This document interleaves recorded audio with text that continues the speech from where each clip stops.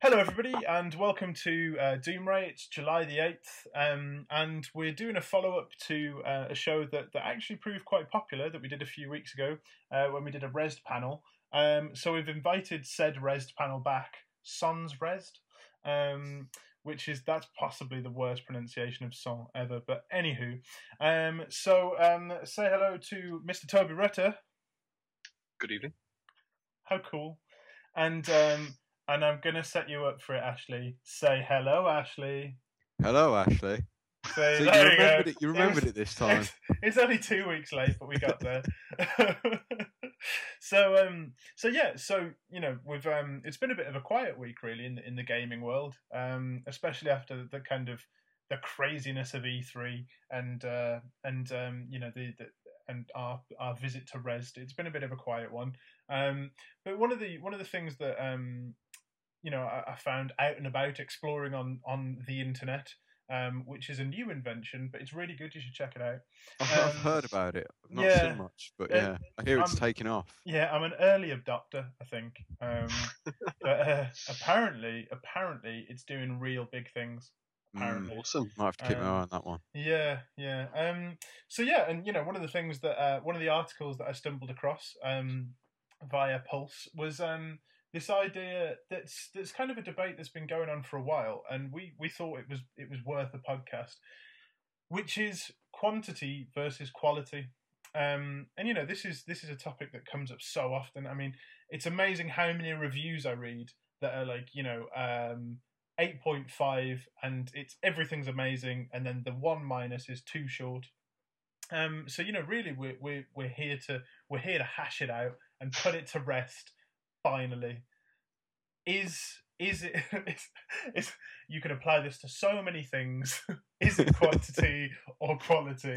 So I'll hand that one over to you, Toby. What are your thoughts first of all? Well, initial thoughts, like the first thing that comes to my mind, and this has definitely been what I've thought in recent years, is I like games that are short enough that I'll actually finish them. Being a little bit pushed for time as like a dev, even as an indie dev, like that makes it sound like it's less than other dev stuff. But just having the time to actually make it all the way through a game, because it doesn't happen that often for me. Also because I think I lose a bit of motivation if I don't kind of play the game when it's sort of up and out and relevant. I eventually things start getting spoiled, and you sort of the urge to I must go out and play this game sort of slowly sort of dips a bit, and you do lose that initial interest after the first week or so when people have check out all the cool things in this game, and you're just like, well, I wanted to find that out for myself, sort of thing. Yeah, exactly. And so having stuff like, I mean, the last one I think that was like, this is a dev-friendly game length was Infinite, because it was a really fantastic game, and I finished it in a night, which meant that I finished it and got to the end. And I'm not, there may still be people who haven't played Infinite, so I'm not going to spoil the ending or just the game in general. My only thing about the ending was I didn't get the thing with the giant marshmallow Marilyn Monroe. Yeah, that was a bit strange. It was, I think that was quite a deep reference, and I don't think it was obvious to your average layman what they were trying to do there. But, I mean, it was obviously a reference to BioShock's previous game, Marshmallow Marilyn Monroe Death 3. Yes. It was kind of a bit of an Easter egg, really, wasn't it? Almost, yeah. Yeah. But but yeah, so short games are fun if they're, I feel like if the quality's good enough. The thing is with that is, to me, it's not even quality anymore. And I think I suffer from a similar thing to you, Toby, by the sounds of it. Is that I remember when I was a student, or when I was before that even. Back when me and Ashley were at school, we used to, I always remember like a big thing was, I wanted a game to be like 100 hours long. Like that was like a shopping criteria. It was like, the Final Fantasy VIIs of this world. Yeah, I was going to say, first PlayStation game I ever had was Final Fantasy IX, and there is no doubt I got well over 150 hours of that game. Yeah. And that was a criteria of. Yeah, and I think it's funny because it was for such a long time, and I think as well, a lot of that was based on this idea of, if I'm going to pay £40 for something or £50 for something, You know, because I remember paying like $44.99 for Tekken. Like, how ridiculous is that? You know, I remember paying $69.99 for GoldenEye, but that was goddamn worth it. But no, and you know, and I think now there's this kind of weird economy with games because you know so many of these indie games are like 5, 6, 10 quid, you know, or $20 or whatever. It seems that isn't a criteria anymore. But my main thing is like you, Toby. You know, I don't have the time to plow into games that I used to, and to me, like I'm trying to think of like the last kind of 5 games I sat and completed, and you know, without kind of a break, and they're all kind of little indie titles like Limbo, Journey, probably Thomas Was Alone. You know, those kind of games. You know, and that kind of very unique experience that I can play through in almost a film amount of time. Yeah, I think one of the reasons like this is such a big thing now is because of the fact that we have these short indie titles and you know the smaller games which you know have amazing gameplay but in smaller sections. Is the fact that we look at these bigger games, you know, like your Call of Duties, your Battlefields, and all of like the AAA scene, and say, well, if I'm spending 50, £60 on this, surely I should get a lot more enjoyment out of this because it lasts a longer time, and because you know because I'm spending so much more on it. Whereas I could spend the £5 on an indie title and you know have a much better experience from it. So we're looking at you know it's looking at the fact that because you know these games are cheaper and we're getting more enjoyment from it. Surely, if we're spending more money, we should be getting longer titles with again more enjoyment from it. And I think you know you've kind of stumbled into one of my kind of hates in gaming there, in that with Call of Duty and Battlefield, they are kind of the main culprits, in my opinion, of it's a slightly kind of tangent to the argument, but this thing of what happened to the single player.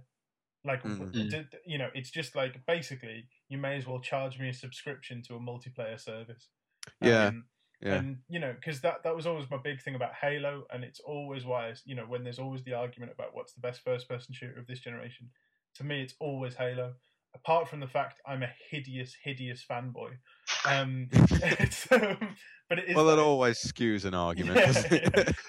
But it is. At least you're honest. No, but it is that thing of it has that single player experience as well.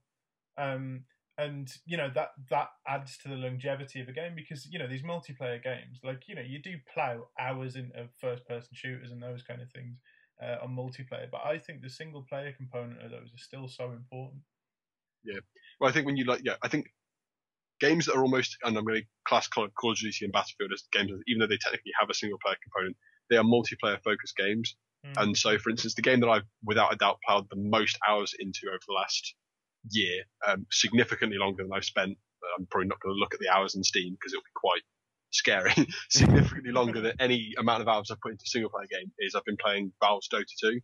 But that's because I can play it for, you know, like you say, if you're going to play an indie game in one go, you know, you play it for maybe a couple of hours. If I play like, you know, an hour and a half, 40 minutes, an hour and a half, and I play 1 or 2 games of that, you know, twice a week or something, that accumulates up. But that's why I think multiplayer games have a different sort of system because it's more about repeat, you know, there's more encouraging to do repeat play, whereas single player traditionally, not always, but it's more of like a, you know, a one playthrough focus, especially if it's narrative driven. Yeah, you know, you're playing it once to get more the kind about of narrative. the competitive side of things. It drives that. It's almost like a sport. You'd rather, you know, you want to be playing it rather than just experiencing. You play to improve, and you know, you're playing for a lot of other reasons. And so I think you possibly kind of almost if people are judging this time versus money element, they feel like they're getting more value for money out of multiplayer games. They just keep going back to and playing a lot over a longer period of time. Whereas narrative, more single player oriented games are being hit by this. You know, are they worth the money? I think what works in favor of indie games is they are more able to set their own price point. If you say, oh, you know, we've created this game and we think that tenner maybe is where we think it'll at. Whereas stuff that's going to console is, you know, pretty much fixed by, you know, the retail price of something. And then they've got to try and justify that their game is. I partially think it's wrong to judge things so monetarily, because it's like, I should be getting this much for this much money, because it only encourages the idea that, which is, I think, Dr. Ian Simmons from the Video Game Archive was talking about. I sort of talked with him a couple of years ago, the Game Central thing, talking about how we're still pretty bad about judging a game's quality as a whole by anything other than the amount of money it makes. Yeah. Which is completely wrong. And I think, that's the thing is, I could, and I'm sure you guys could, name 5 games off the top of your head that you absolutely adore, that you've sank hours into, that nobody has played. And I think, that there are so many phenomenal games that aren't commercial successes. I mean, I think one of the best kind of libraries of indie games is available on the PS3. Like, I think they have some amazing indie games. Like The Unfinished Swan is an absolutely phenomenal game. Critical acclaim, lots of love for it. The same with Journey, won BAFTAs, massive critical acclaim. But commercially, they aren't going to be your big, no, breaking the bank kind of profit. No, and then you get that weird kind of middle ground, which is games like Uncharted, where they aren't kind of the massive, huge sellers, but they sell a lot. They're kind of pretty big successes, and they get that critical acclaim. But like Uncharted is actually a good example of it, where I played Uncharted 2 once, I played Uncharted 1 once, and I played Uncharted 3 once. At no point did I question the amount of money I'd spent on them. Because I sat for, say 15 hours and was so completely taken in by it. And I finished it, and I didn't want to go and replay it and collect things. I don't really care, I'm not a completionist. You get these people who kind of like, oh, I 100%ed Grand Theft Auto and it took me 250 hours. It's like, well done. Wish I had that kind of time. Yeah, and but there are those kind of people out there, and fair play to them. But to me, the kind of games that I plow that amount of time into are things where there are no measurable goals. So like Minecraft. Yeah, very easy to it's all emergent. You can just go in and do what you want. Yeah. Weirdly, that pulls you in for more hours of gameplay than if someone tried to create a 250-hour-long story in a game. Yeah, and I think the last kind of massive game that I sank like hundreds and hundreds of hours into was Dragon Age Oranges. Oranges? Right, there needs to be a new expansion. Yeah. Oranges. Sponsored by Terry's. No, it was Dragon Age. It's not mine. Origins. It's yours. Yeah. That's not Terry's slogan. But yeah, no, it was, and I played a lot of Skyrim and games like that, but that was the last game that I wanted to read everything, and part of that was down to kind of my love of kind of fantasy literature, and how well written all the little bits of poetry and songs, and how well done that world was, and that was the closest thing to like Baldur's Gate I'd ever played since playing Baldur's Gate 2. But those games are rare for me, and yeah, like I say, I think The Last of Us is a similar thing in that it's a great game. Like it is. Can I request no spoilers, please? You can request no spoilers. Can I just? I'll mention one thing. Well, it's not about the game, but I have to put hand on heart. I didn't enjoy it as much as I expected to. No, but I think part of that is down to when you see these 10s rolling in, and it's just like 10 out of 10, 10 out of 10, 10 out of 10, 10 out of 10. And the complaint that I've heard from a lot of people, we'll steer clear of stories. Yeah, no, we won't mention any sort of, yeah. But a lot of people have said kind of the gameplay is quite dry, and I can see that. It's kind of, it's a good stealth game. It's not an amazing stealth game. But for me, it's the story of it that I love. I adore that. Hands down, the story is amazing in it. It was just that the gameplay just didn't feel like it was backing it up. I mean, No. it's good. Don't get me wrong, it is a good game and it's definitely worth playing. But in terms of Naughty Dog's previous titles, it didn't grip me as much as Uncharted did. I But I wasn't think a like lot of eager to that, get through it, if you know what I mean. yeah, and I think a lot of that to me, because to me I prefer it, but it's only because I'm a bit of a weirdo and love kind of post-apocalyptic Storylines. storylines. Yeah, like I love that idea of kind of like, when the world goes bad, what do normal What people happens? do? Yeah. I do love that. Like I love The Road, the film. Jericho is one of my favorite TV series. The Death of Grass is one of my favorite books. So I do love that kind of post-apocalyptic scene. But one of the things is I have found myself I can only play like an hour and a half, 2 hours at most of it because it is so intense and so it's so foreboding in its kind of Yeah. Well, it's like you couldn't watch The Road if it was. You couldn't repeatedly watch The Road 3 times in a row because it would be too. yeah. It's just like Does it so well, it's too much to do in large quantities. Yeah, I mean, without spoilers, there is more emotion in the first 25 minutes of The Last of Us than in most entire computer games. And and I think for me the reason why I wasn't so taken in by it in that sense was like with Uncharted, it's this Indiana Jones thing, isn't it? And there's these vistas and the sense of humor and the quips and the scenarios that you get into are kind of very fantastical and everything. But one of the things that I have found with The Last of Us that's really bugged me, because to me, Naughty Dog are the pinnacle of like technical polish. Like the Uncharted games, I played all 3 Uncharted games without seeing like one texture drop, one bit of pop. Like it was just perfect. It was very, very, very consistent. Yeah. You don't see like any streaming issues. It's just I know what you mean. Yeah, but even in the animation, like I love the way that like Nathan Drake, like as you're going downstairs, he'll like touch the wall. And Yeah, just the little things like animation that. in Naughty Dog games are phenomenally fluid. But then with The Last of Us, I've noticed there's weird, and I don't know if it's because of that massive update that PlayStation did, because no reviews have mentioned it.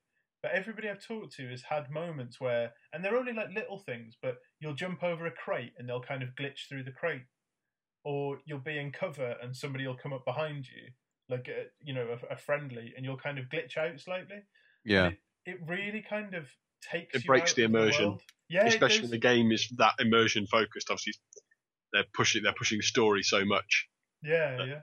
Things like that go. They exaggerate. It's exaggerated the effect they have on immersion because it's pushing story so much. Yeah, and that is it. When you've spent like 40 minutes trying to infiltrate a town, like pooing yourself.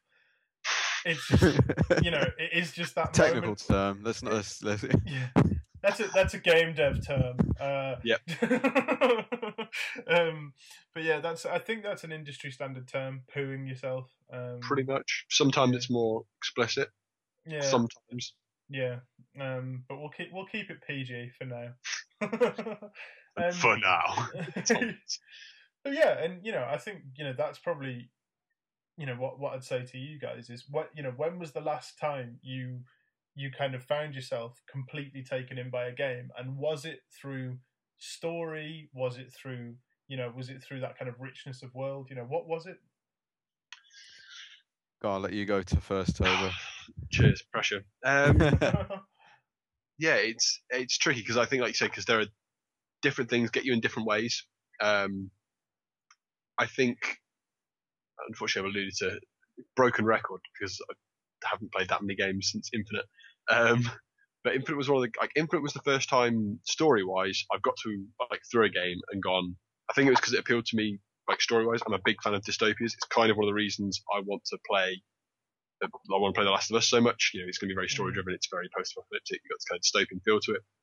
I like those stories, and so that was getting to the end of Infinite. I can't remember through PS3 and PS2. I can't really remember the last time a game story at the end of a game had me going, like I've got to tell people about this. I'm just so kind of that story did it for me so much that I'm gonna kind of be really like off the walls. Not that the gameplay's bad in Bioshock, but I wouldn't say the gameplay did anything to me that was like, oh my god, I've never played anything like that, or that's kind of completely revolutionized and really engrossed me kind of gameplay wise. But the story did. So yeah, that was kind of probably the last one from my kind of story focus. But there are different things, and that's one of the things where I think some people have enjoyed the Uncharted series from Naughty Dog, which was still aiming to try and push what they could do, maybe not story-wise as much as cinematically. They wanted to make a game feel like you were playing a movie, and by going down that kind of, I don't want to say light-hearted Indiana Jones, but by going down the Indiana Jones sort of style film lent itself very well to really kind of high-action, non-stop sort of gameplay, whereas something like The Last of Us is going to be very differently paced, just from what I can tell looking in, having not played it. I mean, the one thing I will say for The Last of Us is its number of cutscenes and length of cutscenes rivals the Metal Gear series. Really? Yeah, they are. They are fairly long, but they are really well acted. And at no point did I think, "Oh, this is a slog. I want to get through this cutscene to get back to gameplay." It does, because I felt that way in Metal Gear Solid. No, you don't get that in The Last of Us. And the other thing in The Last of Us is, and again, Ash, you might feel this way as well, but might not. But the one thing that I kind of felt was with that performance capture, there's so many lovely moments that are just done in a look that aren't that aren't done in dialogue. And I think because there's that level of believability in those cutscenes and in that performance, you don't mind it as much because you don't kind of feel like with Metal Gear. I mean, Metal Gear is famous for its hideously long cutscenes. I mean, even Metal Gear 1, when it was just kind of this kind of pseudo philosophical, weird, self-indulgent, banter between Psycho Mantis and Snake. So, but I do think as well. The thing is that The Last of Us tells a very coherent story, and it's very linear, and it's very kind of not one-dimensional necessarily, but it is kind of like this is the story of this guy and what he goes through. It definitely punches home the points it was trying to make. Yeah, whereas like Metal Gear, I'm a massive Metal Gear fan, but at the end of Metal Gear 4, I was still sitting there going, "Don't get it." Exactly.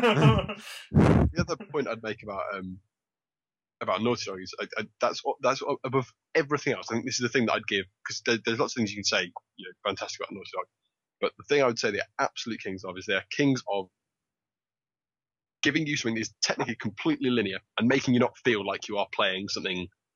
They do a good job of this, disguising the fact that it's linear, because if you want to make a very, very story-driven, game, you are going to have to sacrifice the ability to kind of play more. You're going to have to sacrifice some degrees of player freedom. You have to give them kind of a path that they have to go down to get through the story, and they do a very good job of not making you feel like you are just kind of going down a path. See, I really don't want to say this now, but that was one of my main gripes with The Last of Us. Really? Because I didn't feel that in Uncharted. I thought they did a great job of not doing that. Well, this is the thing. I felt the same way in Uncharted. The fact that although it's a linear path and they want you to sort of go into the areas that they want you to go to, it felt very open world.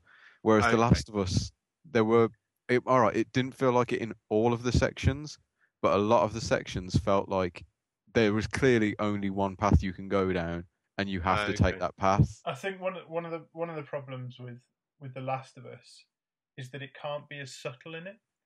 Yeah. Because like it's that thing of, if you go outside and walk down the street that you live on, you can only walk down the street that you live on. You can't go through everybody's houses, through the gardens. Yeah.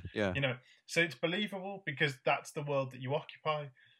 So with Uncharted, there's this kind of, especially in kind of Uncharted 2 and 3, you go through these populated areas, so it feels believable that you can't whereas because The Last of Us, is so kind of derelict, and it's the fact that like you'll go past like a bar with where you can kind of see inside, and it's just completely empty, and it's beautifully made and all kind of nicely rendered and stuff, but you can't go in it. It just kind of, it seems really strange decision to spend that time modelling the inside of a room to then not let the player explore it.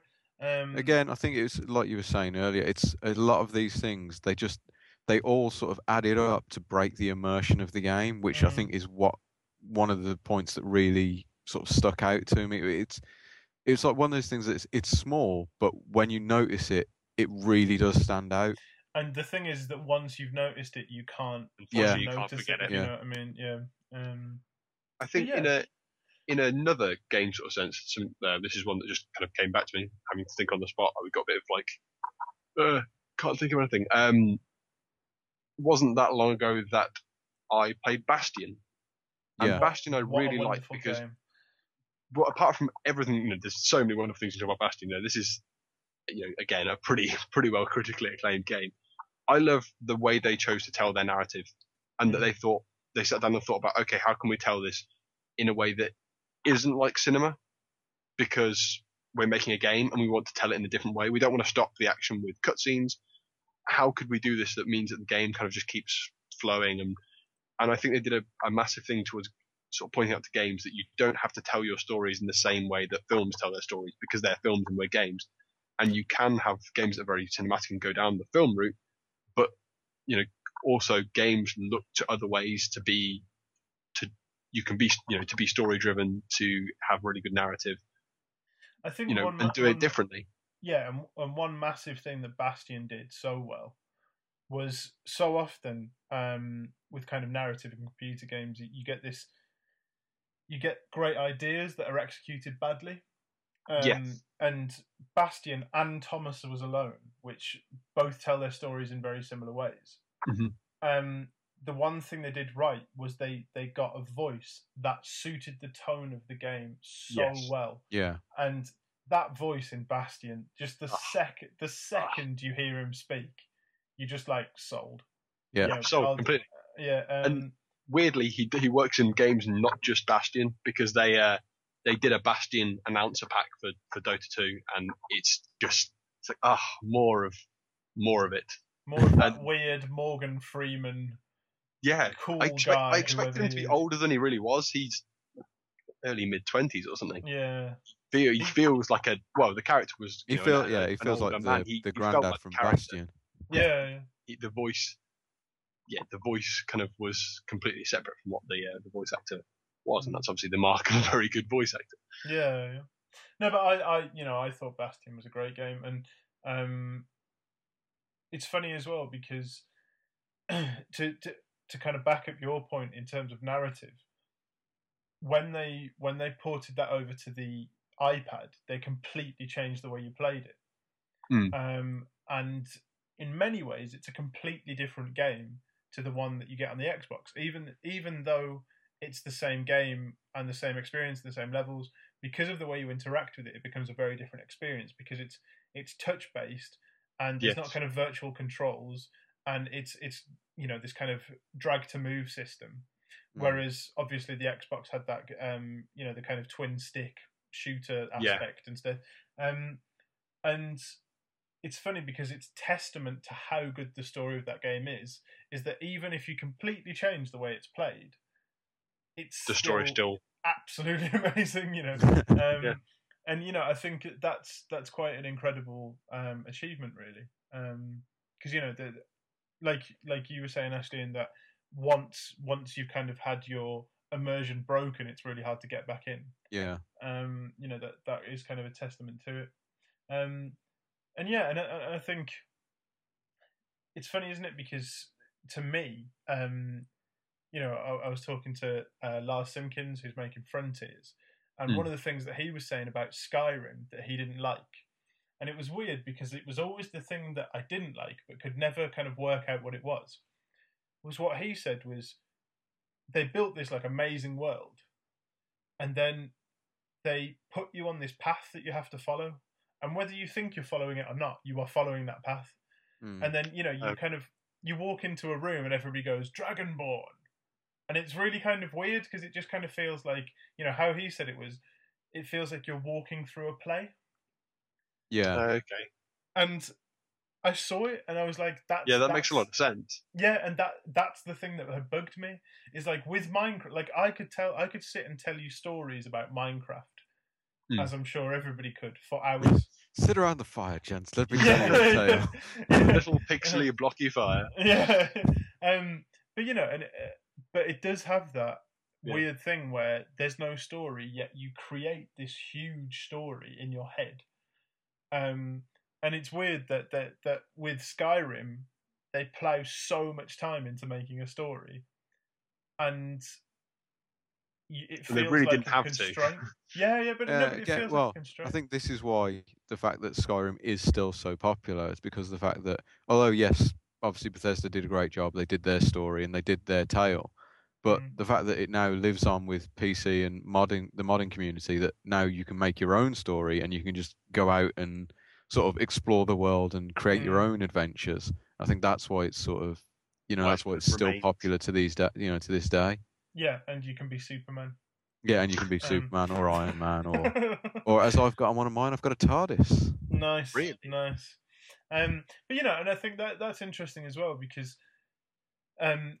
firstly, I'd just like to say I loved Skyrim. I love Bethesda. It wasn't, it's not that I hate them. It's just it was that weird gripe. Yeah. It's funny, isn't it? Because you talking about modding. It's one thing that I find quite funny is that you get these games that are years and years and years and years and years old, but because they're open to modding, they live on. Yeah. And I find it really funny that the developers spend so much time trying to lock their game down and trying to kind of, say like, no, you can't touch my baby, it's mine, stop it, leave it alone. And then, the game kind of dies. But then when you open it up, it's it lives on in ways that they didn't even think possible. I mean, look at Portal, like when they did that, and they gave the Employee of the Month, the Valve Employee of the Month to the designer, and the things that they did. I mean, the other classic example is Trials Evolution on Xbox. Yeah, and that guy did a Portal level, and the guy who made the game was sitting there going, "I have no idea how he did that." And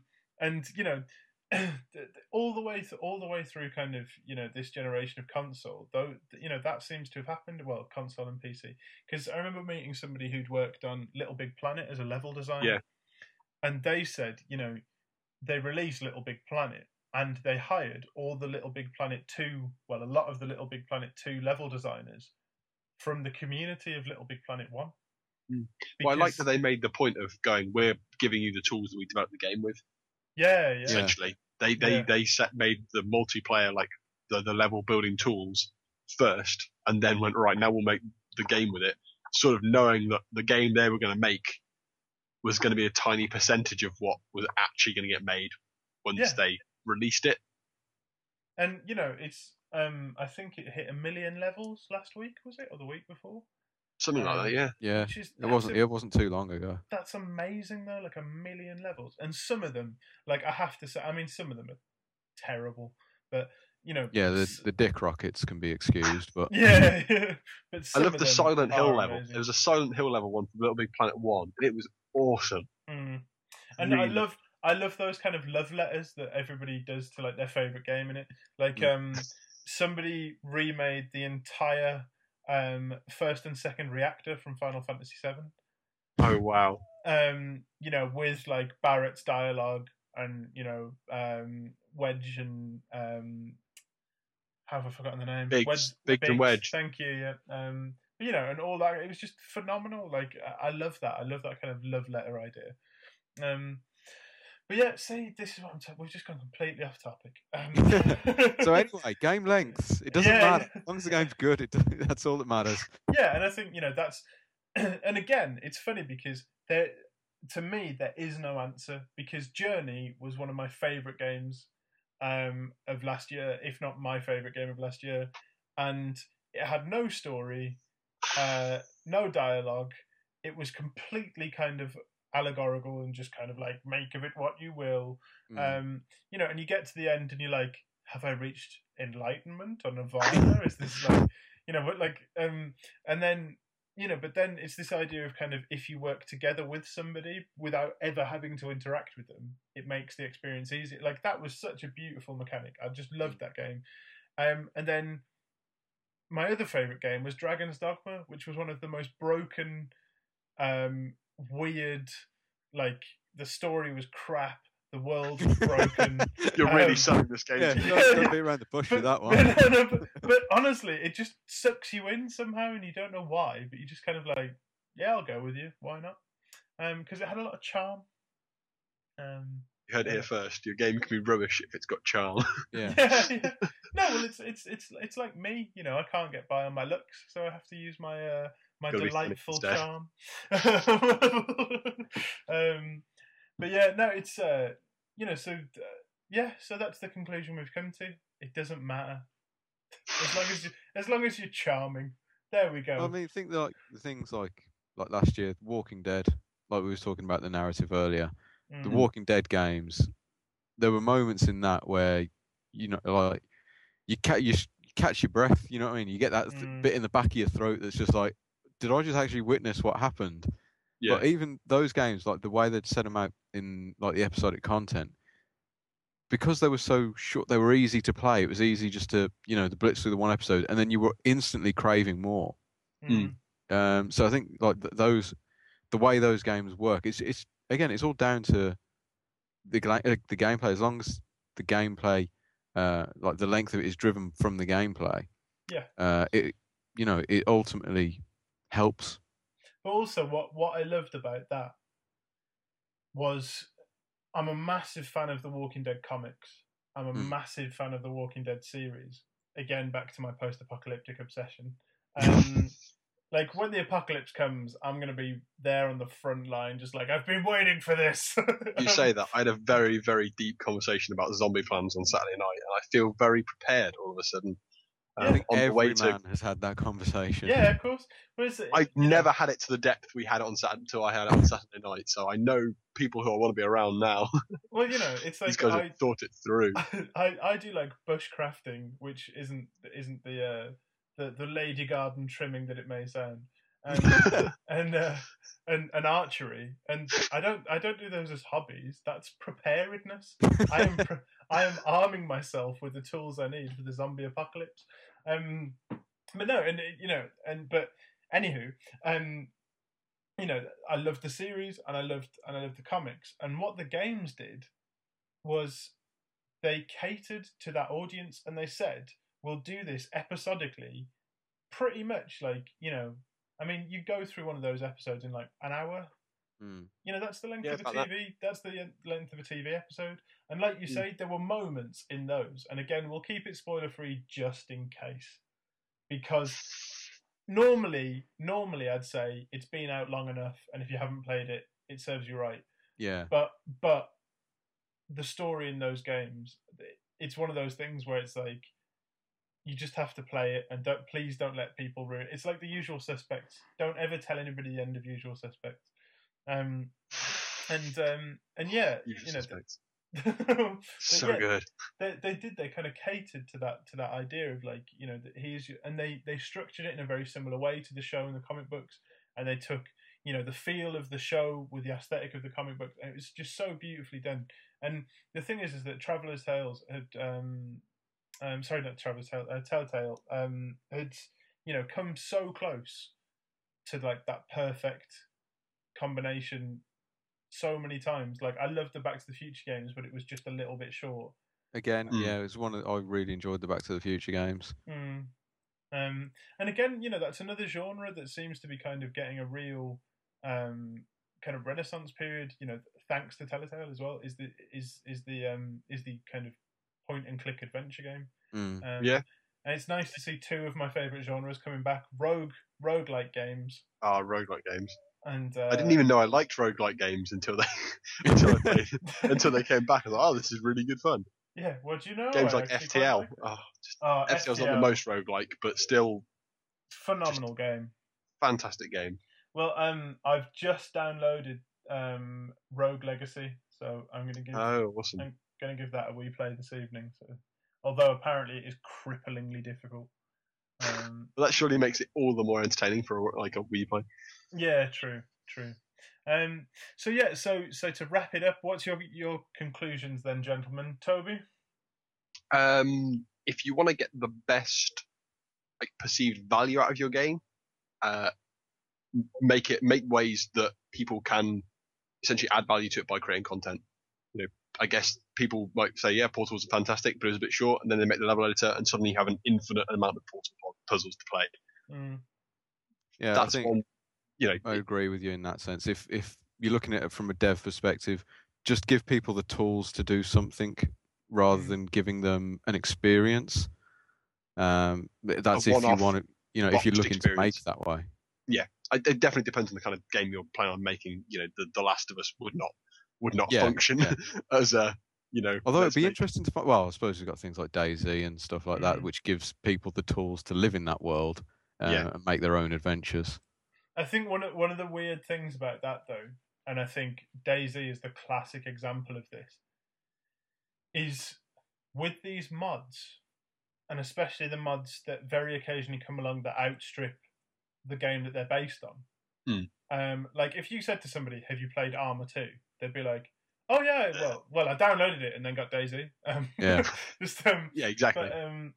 But it's funny because there's this weird situation that happens, and I think it's been evident with DayZ that a community then takes ownership of your game, and it becomes this really weird situation where they're like, "Finish the game," and you're like, "I can't work any quicker," and they're like, "Well, we're finishing it," and it's like there's like 20,000 of you and one of me, but it's really weird that DayZ is this really strange kind of weird one where the community now is starting to turn against the guy who made it.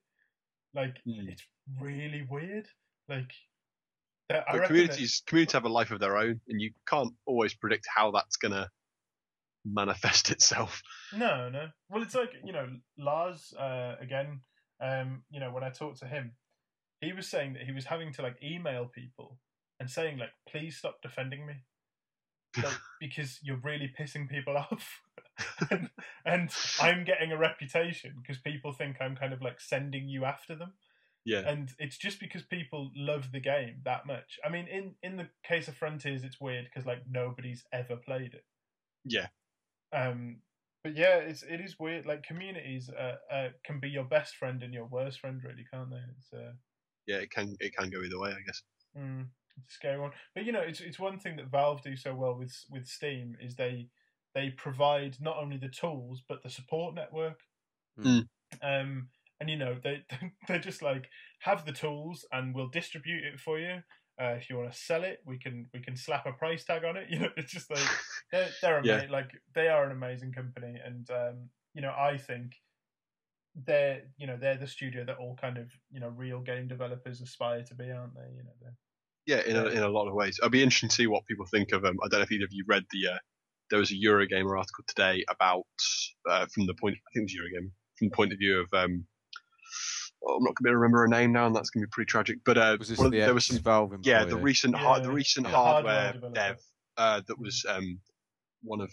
It's not often that you hear about people being let go from Valve, and this was talking a bit from her point of view. And it'll be interesting to see, if that changes anyone's perspective of the company and what they do. But just go have a read and have a. It's not a very long article, so it's hard to really gauge much from it because it sort of doesn't go unbelievably specific to anything. But that we'll could be have a look. But I'll drop the link in the description because the other thing that I want to see is I saw it on the banner at IGN, but I didn't get to read it. Was apparently the original Halo developer has done an interview with them. Oh, really? So I'd be intrigued to read that. It'd be interesting to see what he, or it's a he, isn't it? I can't remember. Yeah. Thinks of where it is now and.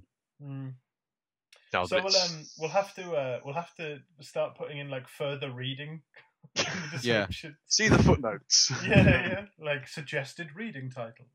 But no, so yeah, and I think that is the thing is like you say, it's kind of empowering people, and I guess that's the thing is empowerment in games doesn't just come through open source games or through sandbox games it's not just about giving people a tool set. I think it's just about respecting the intelligence of your audience and kind of like with Journey saying like there's no dialogue, there's no story, you'll be okay with it.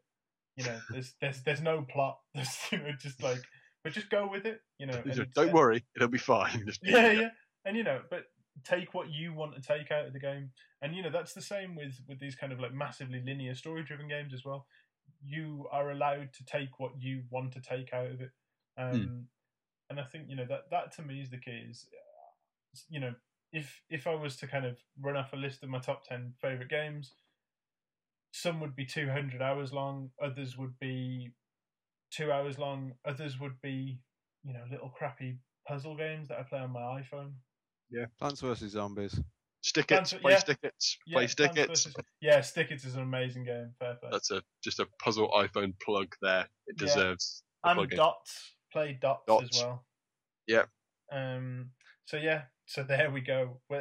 If anybody from those companies are listening, we accept gratuitous payments. And we were not happy. Asked in any way to endorse any of the things talked about here. No, this was just, it was all out of love. It was all out of love. Yeah. All out of yeah. We're loving people. Even me saying that Dragon Dog had a crash. It was out of love. It was like a child that you had to be truthful with it. Yeah, that's it's like one of those things. It's like, oh, it was a terrible game. Send me a copy of number 2 and prove me wrong. Yeah. No, it's I don't know. It's one of those games, man. It's like PlayStation 4s are going to be rubbish. Nice, smooth. Well, you got to hope. Yeah. The only problem is that if you said that with Xbox, they'd probably just go, "Yeah, you're right." Well, the thing is, they're probably listening right now. Shots fired. Yeah, true. There's a Connect downstairs listening to my podcast, so they don't even have to. But yeah, no, I always think like Dragon Dogma is a bit like that girl at school that you fancied, and she was like a bit weird looking, and you think that she hated you, but you'll always have a soft spot in your heart. That's kind of. I would love to see that pop up as like a developer quote from one of the games. Our game is a bit like that weird girl you kind of fancied at school. There you go. That's gonna be the strap line for my next game I develop. But no, but yeah. Well, it's we could just go on all night babbling, and I'm sure at some point we will do. But yeah, so that wraps up a rather nonsensical but rather entertaining Doomray. So we'll do it next week. We said we'd do it next week, the week before last, and we didn't do it, but we'll follow through this time. So help me God. Yes, we will. So gentlemen, thanks for joining me. So Toby, thanks again. Thank you very much. It was great. And Ashley, again, Thanks it's always a pleasure. Yeah, hopefully next week we'll be discussing. There'll actually be something for us to talk about. Which or we'll would try be and nice. tackle more than one topic, maybe. Yeah. If you're lucky. No, don't be ridiculous. No, I'm not going to make any promises. Don't be ridiculous. Yeah. Next week, Toby will have finished The Last of Us. Yeah. Ooh, that's a. I'm not sure. See how that goes. I think we should set. Toby, have you ever completed Baldur's Gate 2? No. Complete Baldur's Gate 1, but not 2. Okay, but by the end of next week, I want you to have completed Baldur's Gate 2, and we'll do homework now. Yeah, we'll do a special on it. You've got 200 hours free between now and then, right? Well, how many hours are in a week? And if I watch it on a Let's Play constantly 200. while I work, without sleeping, I might be able to get enough of the game done that I can pretend I've played the game. Smooth. Just get to like 40 hours and then just Google it. Pretty much. That's smooth. I always live. I remember what was the game now? It would have been like 5 or 6 years ago. Because it would have been in my last year of college. What was everybody playing? Go on, need more to go on than that. I can't remember. But basically, I remember everybody talking about it, and me I was a bit broke because I was between jobs. and thank God Google was about, because I was like, oh yeah, I just got to the bit where so and so happened. That was so totally awesome. It's like, oh man, Please don't repeat depressing. this conversation. Yeah, please don't leave me. Whilst the weird girl that hated me but I kind of loved, she was still there. But no, anyway, just in case there's any girls I went to school with listening, which I really doubt, because you spent the entire time bullying me because I loved computer games and chess and board games. So I doubt you're listening, but it's not you. But yeah, so thank you very much, gentlemen, and we'll pick it up next week. Cheers. Laters. All right, see you in a little bit. Bye bye.